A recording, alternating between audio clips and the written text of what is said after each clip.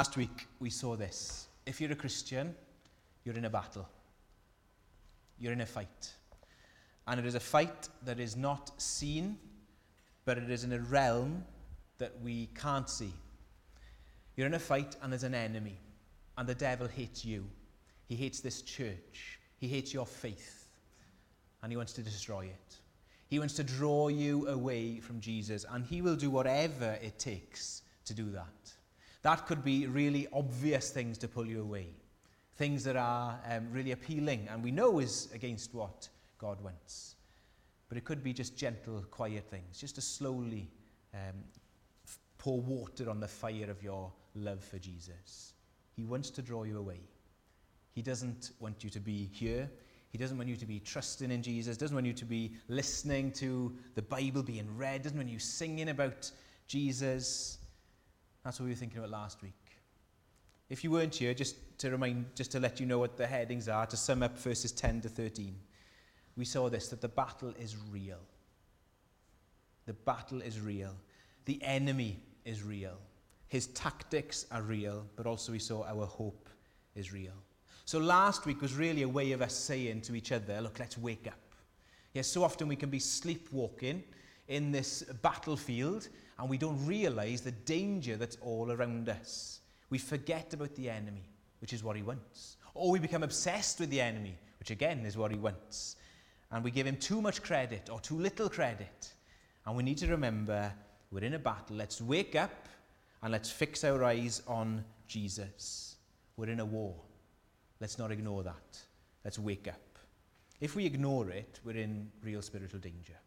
And so maybe last week was a good wake-up call to realize, you know what, I'm in danger here. Lord, help me in this battle. Now the great news is, in the midst of this battle and this unseen realm where we see our enemy at work, there is hope and there is help. God hasn't left us on our own. So that's why this morning we're going to look at the armor of God. In the battle, he gives us armor. We're going to look at three things about the armor. We're going to look at the content of the armor. So we're just going to walk through the passage and look at every item that we've got. We're going to look at the owner of the armor, and we'll finish with the power of the armor. So the content, the owner, and the power. Let's start then with the content of the armor. We're in a battle with the evil one. He hates us, as we saw. He wants to draw us away from Jesus. And how does he do that? Well, we saw last week. The way that he does it is very ordinary. He wants us just to love ourselves more than we love others. To put our needs before the needs of others and God. What it looks like is not Hollywood-style, head-spinning, demonic things, but often very ordinary, very plain. He wants just to draw us away from Jesus. Remember, we looked at the word devil means liar, the deceiver. And he wants you to believe lies. He wants you to believe lies about God. He wants you to believe that God isn't good, that he can't be trusted, that you need to doubt his motives because really there's a sinlessness to God. That's what he did in the Garden of Eden, and he's still doing it today. You don't need to listen to him. And he wants you to believe lies about God. God is underhanded. He's not good. Not only that, but he wants you to believe lies about yourself. God doesn't love you. God doesn't care about you. You're not forgiven. You're not accepted by God. You're not a child of God. He wants us to dwell on our failure, dwell on our guilt and on our past. God can't use you. You're a nothing. You're a nobody. Or even this, you don't need God. You can do it on your own. Just pull your socks up a bit higher, roll your sleeves up a bit higher, work harder, you can do it. You're strong enough. You see, there's two sets of lies that we fall for. The lies about God and the lies about ourselves. And when we believe those lies about God, when we believe those lies about ourselves, we will slowly drift away from him. We will grow lukewarm. See, the battle isn't the Hollywood-style, scary Halloween film thing. It's very ordinary, very plain. Just love yourself more. Don't care about others. And don't believe that God is good. And this is why we need the armor. This is why we need God's help. Now, this armor, as you look through the description of it, it's things that a Christian already has. Things that are true for those who trust in Jesus. Listen to these words. Translated literally, they are the salvation, the justification, truth, the gospel of peace, the faith, the word of God. See, things that we already have. Things that are really can be summed up in the gospel message. And we're told really to wear these truths that are true for us when you trust in Jesus. So let's have a look at them. The belt of truth, that's the first thing we see, isn't it? When it says in verse 14, stand therefore having fastened the belt of truth. Now when we think of a belt, we will think of a small leather thing that holds our trousers up, won't we? But really the word here meant by belt it's the leather garment that soldiers would wear underneath their armour. So it would come down, kind of protecting your thighs, and it was leather. So it was underneath everything else, and it would be the first thing you'd put on. So what's he saying here? He is saying we need to cover ourselves, protect ourselves with the truth of God and what he's like. With the truth of who you are when you trust in Jesus. The truth that you are a child of God. The truth that you are his. See, we need to wrap the truth around ourselves. Because all around us, remember what we heard about the devil last week in Ephesians 2? The prince of the power of the air. You know, in the air around us there is lies about God that we just breathe in. So we need to be careful. So we need to wrap ourselves with truth so we can see the danger of the lies around us. You know, when we see who God is and what he's like, when we see Jesus in the flesh, who does he say he is? I am the way, the truth, and the life. Yeah, I'm the truth. So you need to fix your eyes on Jesus. Clothe yourself in the truth of Jesus, in who Jesus is, and who you are. Let me remind you of Ephesians 1. There Paul said, look at who you are in Christ. He has blessed us with every spiritual blessing in the heavenly realms. You are chosen in him before the foundation of the world to be holy and blameless. You are loved. You are predestined to be adopted as children of God. You are redeemed by his glorious grace. He has lavished this grace upon you. You are safe until the end. Wrap yourselves in these truths. Don't do anything else before you remember these truths. That is the belt that we put on, the belt of truth. So when the lies of Satan come, he doesn't love you, or you can't trust God, we have wrapped ourselves in the truth and say, hang on, I know there's truth to this, and I need to hold on to the truth. See, the belt of truth, the belt of who Jesus is, the belt of who we are in Jesus. But it doesn't end there. Look at verse 14, the belt of truth, and having put on the breastplate of righteousness. Remember, one of the tactics of Satan is to get you to doubt God and his goodness, to get you to think that you are not loved by God, that the gospel isn't true. And one amazing truth that is true for you, if you are a Christian this morning, is this. You have been given a gift. You have been given the righteousness of Jesus. That means on the cross, Jesus took all our unrighteousness, all our failure and shame and guilt, all of that he took on himself, and he went to the cross bearing that and bore the punishment we deserved. He had done nothing wrong. He hadn't committed one evil. No evil thoughts, no evil deeds, nothing. Jesus was perfect and pure. But he went to the cross guilty. He took our guilt. But what happens to his righteousness, his perfection? That is then given to the Christian. The Christian says, I can't do this. I need you. And we are given the righteousness of Christ. We receive it. And so he's saying, put on that. Remember that. Live that. So the devil will accuse you. Look at what you've done. God can't love you if you've done that. You can't be accepted by God because of that. But then we remember the breastplate of righteousness, the righteousness of Christ, which is ours for free in him. And we say, hang on, I'm looking to Jesus. He's my righteousness, not me. I could never be good enough, but he was. And so we remember and we live out the righteousness of Jesus. You see, these things aren't new things. The armor of God isn't something new, some magic tactic, but it's just remembering the old story and living it. Not just knowing it in our heads, but really knowing it deep in our hearts to be able to fight off devil's attacks. I've read this before, but I love this quote of John Bunyan when he grasped what it meant to have the righteousness of Christ given to him. He said this: one day as I was passing in the field with some dashes on my conscience of feeling guilty, fearing in case all was not right, suddenly the sentence fell upon my soul: your righteousness is in heaven. And I thought as well that I saw with my eyes of my soul Jesus Christ at God's right hand. There, I say, is my righteousness, so that wherever I was or whatever I was doing, God could not say of me, John Bunyan lacks my righteousness, for that righteousness is right before him.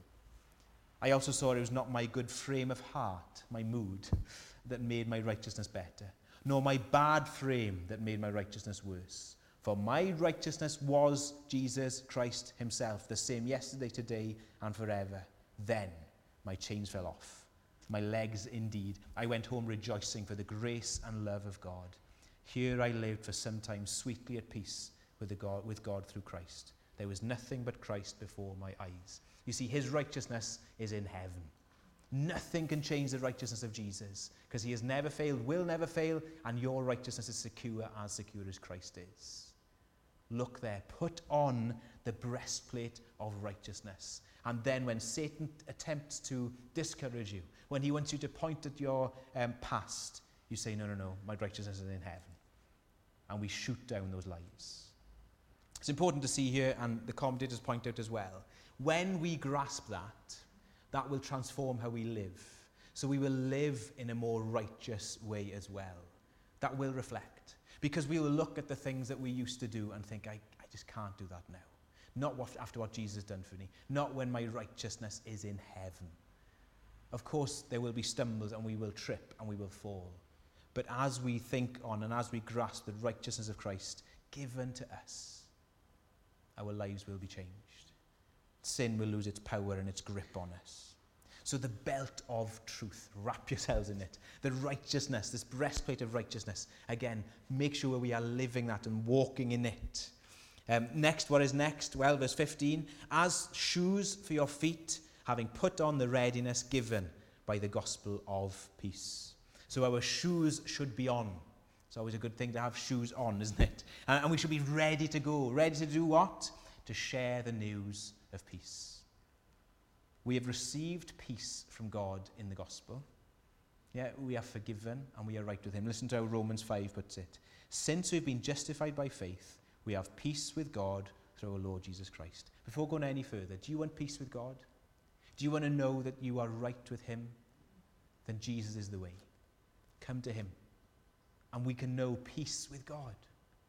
You can know that you're accepted, know that you're right with him. But when we know that peace, we need to be ready to share that peace with others. Telling people, look, you can know peace with God.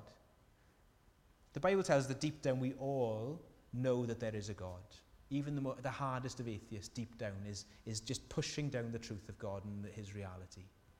And so the truth and the news that you could be made right with God is actually the news that we all long for, even if people don't realize it. And so we need to be ready to offer this truth to people, ready to say, look, let me tell you about Jesus. Let me tell you about the hope that we have. It's interesting, isn't it, that it's showing you this is part of the battle. So if we're not speaking for Jesus, and if we're not ready to speak for Jesus, then that leaves us vulnerable. It leaves us open to attack.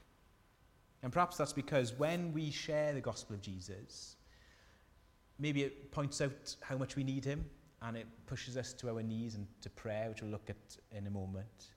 Maybe it's because as we answer people's questions that we might not know the answer to straight away, we say, I'll find out with that. And as we dig deeper, we realize just how good the news is. Or as we speak of Jesus, we start to see, this is brilliant news.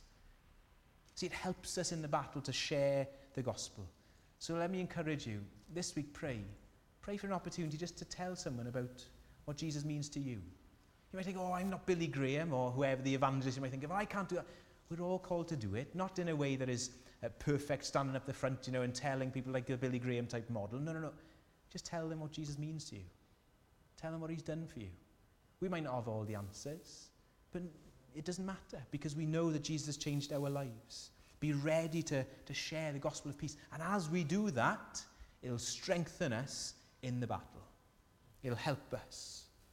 And who knows, you might be surprised by people's response. Because if people, as the Bible says, have pushed down the truth of God to hear there is way to know deep peace, they might not even realize this is the peace they long for. Let's be ready with our shoes on, ready to go and tell people about it. So we've got the belt of truth, the breastplate of righteousness, the shoes of peace, and then we've got the shield of faith is the next one. Verse 16, in all circumstances take up the shield of faith with which you can extinguish all the flaming darts of the evil one. Most of the commentators here point out that Paul is probably thinking of one of these, not just a small shield you can have dress up if you dress up as an army with a tiny shield, but this would have been a kind of a 6-foot type shield. In my mind, I'm picturing kind of the size of a door that they carry around, and so that's quite a good shield, isn't it? So if darts are coming, you've got a shield. And here you are, you've got the fiery darts of Satan, these lies about yourself telling you that God doesn't love you, that you fail, that there's no good for you, or telling you don't need God, you can do it on your own. We get the shield of faith and we believe what God has told us. And so we believe in the gospel. We believe, we put our faith not in what we see or feel, but in what we know to be true about God. And when we think of who God is, of course he loves you. Think of Romans 8:32. He didn't spare his own son, but he gave him up for us all. How can he not graciously give us all things?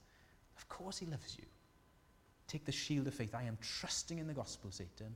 Get rid of those lies. You don't need God. Oh, I do. I can't. This life is too big for me to live on my own. I can't carry these burdens on my own. Of course I need God. We've put faith in the great God of heaven. And those fiery darts are extinguished as we apply the truths of the gospel to our hearts. It's important as well, as we look through all of these commands, it is very good to see here that Paul isn't just saying, right, you on your own, fight this battle. Put this armor on your own individually. But actually, he is telling us to do this together. We're a part of an army, as it were, and we're to be in this battle together, so we're to help each other, encourage each other. So one of the tactics that armies would have done with these huge door-like shields would, if you could imagine kind of 100 of people in the army, if they all placed these up, yeah? Okay, you've got a lot of people placing them up like that, and then along the sides as well, you've got this kind of impenetrable force or fortress. So that as the darts of the enemies come, together, there's protection. Can you see how that helps? And in the battle, you're not on our own, because we're going to see we've got God with us, but also we've got each other. Pray for me, Paul ends by saying, as I go out, as I share the gospel, pray for me. We're in this together. We need each other. And again, one of the lies of the devil is to say, you're the only one struggling. You're the only one with these questions. You're the only one with these problems. You're the only one who's done that. But actually, he wants to isolate us from each other. But here we're called to do this together. You put this armor on together. It gives a powerful picture, doesn't it, that when we remember that. But as well, as you think of this army holding their doors up like that, or like that, their shield, if one puts theirs down, then it leaves us vulnerable. If we are not careful, one person just kind of, not paying attention can leave us all open to attack. Maybe you can think of times where that's happened with you in your Christian life, where you've seen a Christian who's just gone off the rails or wandered away, and it's just left you vulnerable. And it's brought the name of Jesus down. It doesn't mean we don't pretend when we struggle, but whether we fight together, we pray for each other, and we hold this shield together. Churches can be torn apart with the devil getting in. Don't give him a foothold, as we told in chapter 4 of Ephesians. Don't let the sun go down on your anger. Let's deal with this. Let's sort this out. So the belt of truth, cover yourself in the truth of who Jesus is. The breastplate of righteousness, you are accepted in Christ. The shoes of peace, we're ready to go and tell people about the peace of God. The shield of faith, which protects us from the fiery darts. What's next? Look at verse 17. We take the helmet of salvation. So we know that in our thoughts are really important to how we act and live. Our minds are important. We need to be careful what's going into our minds, because that'll influence how we live. We need to be careful that we are protected by the truth of God's salvation. That everything we do is filtered through that. So don't let the enemy play tricks with you in your mind. Go to his word again and say, I need to know this salvation. Listen to how Paul puts it in Ephesians 1 again. He says, in him, when you heard the word of truth, the gospel of your salvation, and believed in him, you were sealed with the promised Holy Spirit of a guarantee of the inheritance to come. So when the devil says, oh, you're not going to make it to heaven, you say, hang on, I'm wearing the helmet of salvation. I'm saved, which means it's not me, but God. It's not my strength, but his keeping of me. So again, we use the helmet of salvation. It needs to be wrapped around our mind, around our head. And we need to think of ways that we can keep remembering that instead of it forgetting it. What do you need to do and put into your life to remember the gospel of salvation, to remember and know these things, and then to live it out? Again, we can know facts about it, can't we? We can know facts about Jesus, facts about the gospel, but are we living it? Daily living it out. The helmet of salvation, wrapping it around our minds around it, that we are safe in Christ. And the last one here, we're looking at the helmet of salvation. We've seen the belt of truth, breastplate of righteousness, the shoes of peace, the shield of faith, the helmet of salvation, and the last one in that same verse, in verse 17, is the sword of the Spirit, which is the word of God. Out of all the weapons, out of all the parts of the armour, there's only one that is attacking, offensive. The rest are kind of defensive, aren't they? So we've got the sword of the Spirit, which is the Bible. The Bible is what can slay Satan, can remind him of his weakness and his power. See, the devil wants to show us and wants us to think he's bigger than he really is, more powerful than he is. And we bring the truth about God to him. We see how he's exposed for who he is in the Bible. And we say, no, this tells me this about Satan. And we want to remember the truths of Jesus. Remember when Jesus was tempted? You see it in Matthew 4 and Luke 4 as well. Satan comes and tells him to do certain things. And what does Jesus do in response? He quotes the Bible to him, doesn't he? So he has scripture in his mind, and the word of truth then cuts out the lies of Satan. When Jesus is on the cross, he would have been under immense pressure then. He quotes scripture. Why have you forsaken me? Psalm 22. There's this instinctive turning to the word of God, to the truth, to the sword of the Spirit when he was under attack. And if that's for him, how much more for us? So do we know the Bible? Are we spending time in the Bible? Because God's word doesn't change. He doesn't change. And we need to know him and know his word. Trust him. How vital do you see God's word in the battle? When you look at your life, how vital is God's word in your life? Are we reading it? Are we spending time thinking on it? Are we getting it into our bones, as it were? So that when the trials come, we instinctively know there's a passage or a verse that can help me here.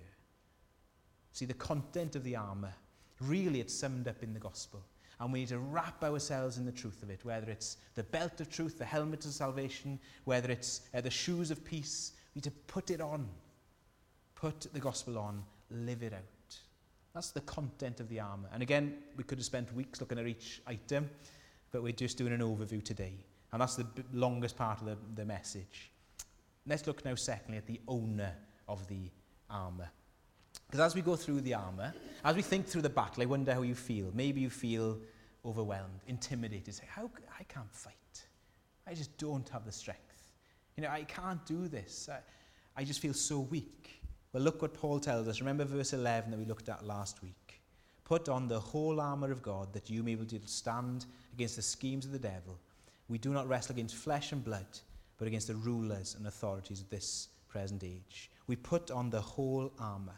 And look at verse 10. It says, be strong, not in yourself, but in the Lord. Be strong in the Lord. And then ask this question, well, whose armour is it that we're wearing? Do you see that in verse 11? It's the armour of God. It's his own armour. And as you look through the Old Testament, especially in Isaiah, if you look at passages in Isaiah 59, in Isaiah 52, Isaiah 11, if you want the references, I can give you them later on. But there we see passages quoted, and we see Paul is obviously thinking back to that. And who is it that he's quoting? Who is it that Isaiah is talking about? Isaiah is saying there is someone coming, a Messiah, the one who's going to beat the enemy. And he is clothed in armour. He, Isaiah 59 says, has this righteousness as a breastplate. He is wrapped in garments of zeal as a cloak. He has the helmet of salvation on his head. So this warrior king is coming, the Messiah is coming, and he's coming armed and in armor. Jesus, you see, he is the captain. He is the one coming to do battle. So it is his armor. In the Old Testament, we see a few times Jesus, when he appears in the Old Testament as a pre-incarnate form of Christ, of the Christ, we see here that he's called the Lord of Hosts. So many times, the Lord of Hosts, the captain of God's army. And when he turns up, he is mighty, he is strong. And Isaiah describes him as wearing this armor.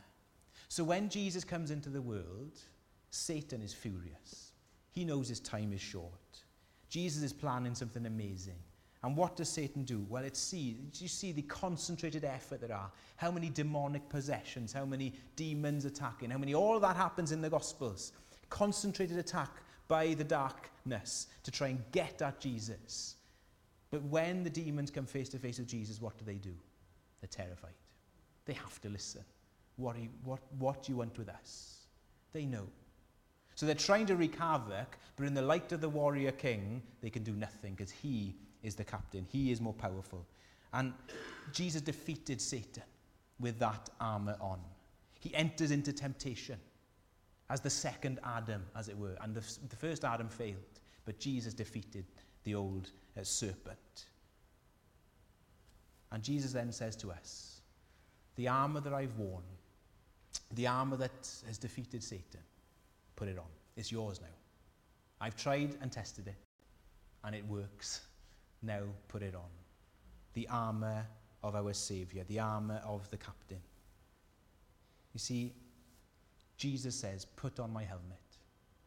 Put on my breastplate of righteousness. Put on my shoes as you go. You're not on your own. Be strong in the Lord and in his armor. Now, last week we saw as well, as we think of this, it's an intimidating thing to think about the battle. But what were we told to do? What was the command in those verses?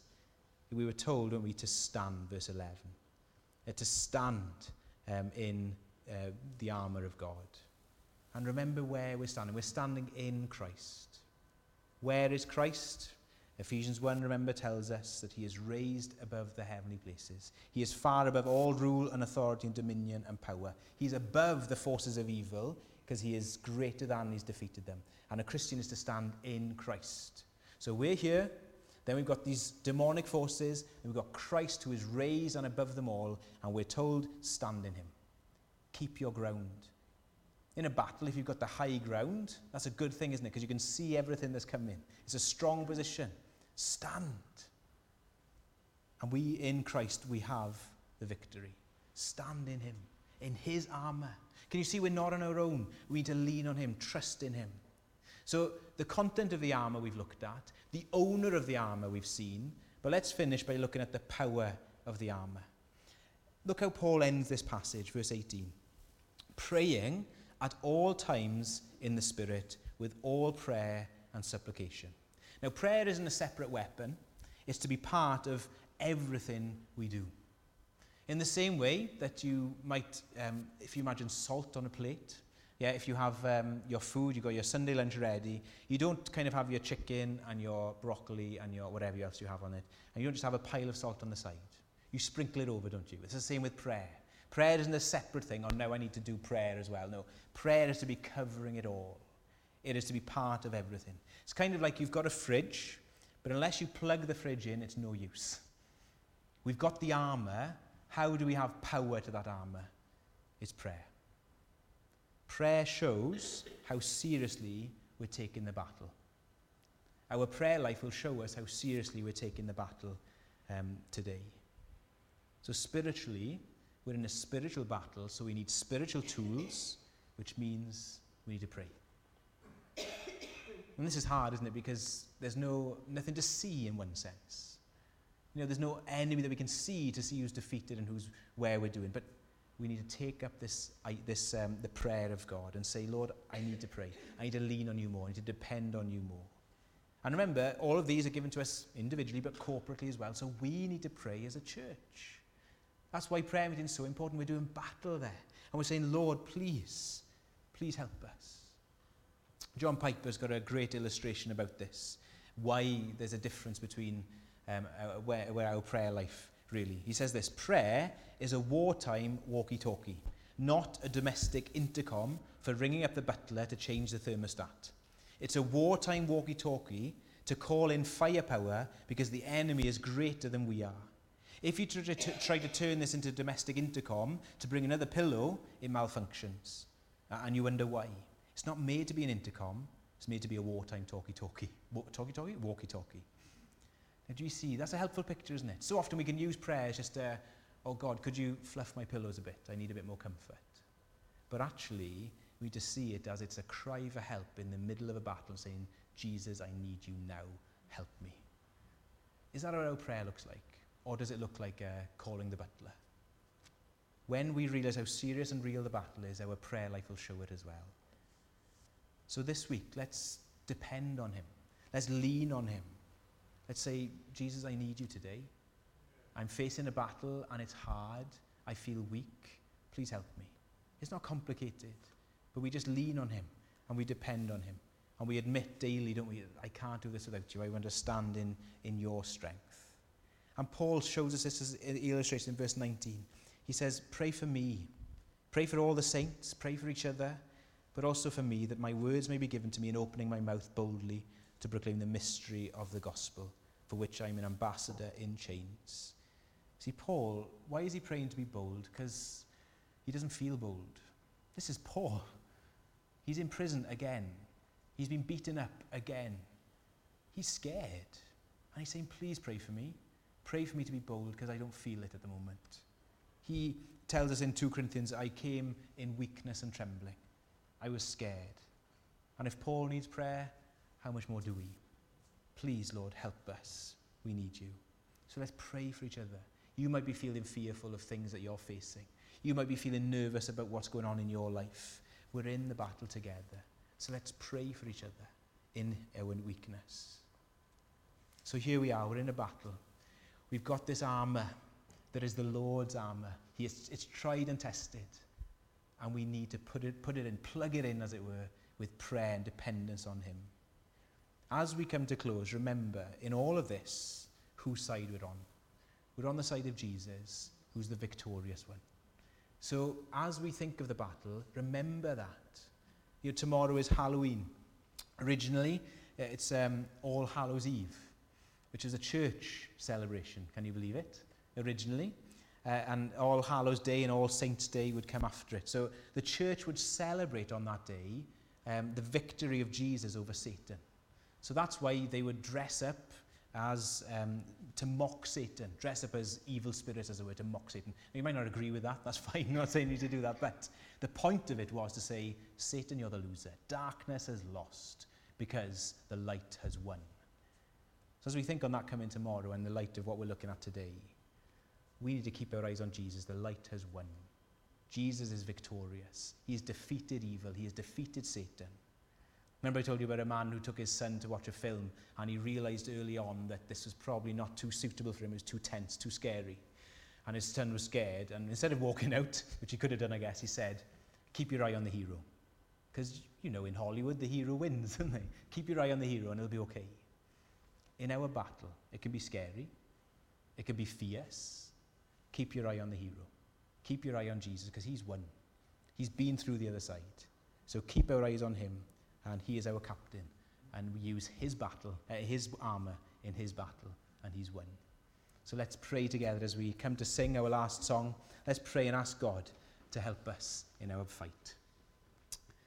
Lord, we thank you for this book of Ephesians. Thank you for how it's taken us from the heights of glory of who we are in Christ to the muddy battlefield of daily life. Help us, Lord, please, to put on the gospel, that we live out these truths and that we can extinguish the fiery darts and lies of the evil one. Lord, please, if there's anyone here who's not sure whose side they're on, please today, would they choose Jesus and live for him? And we ask this all in Jesus' name. Amen.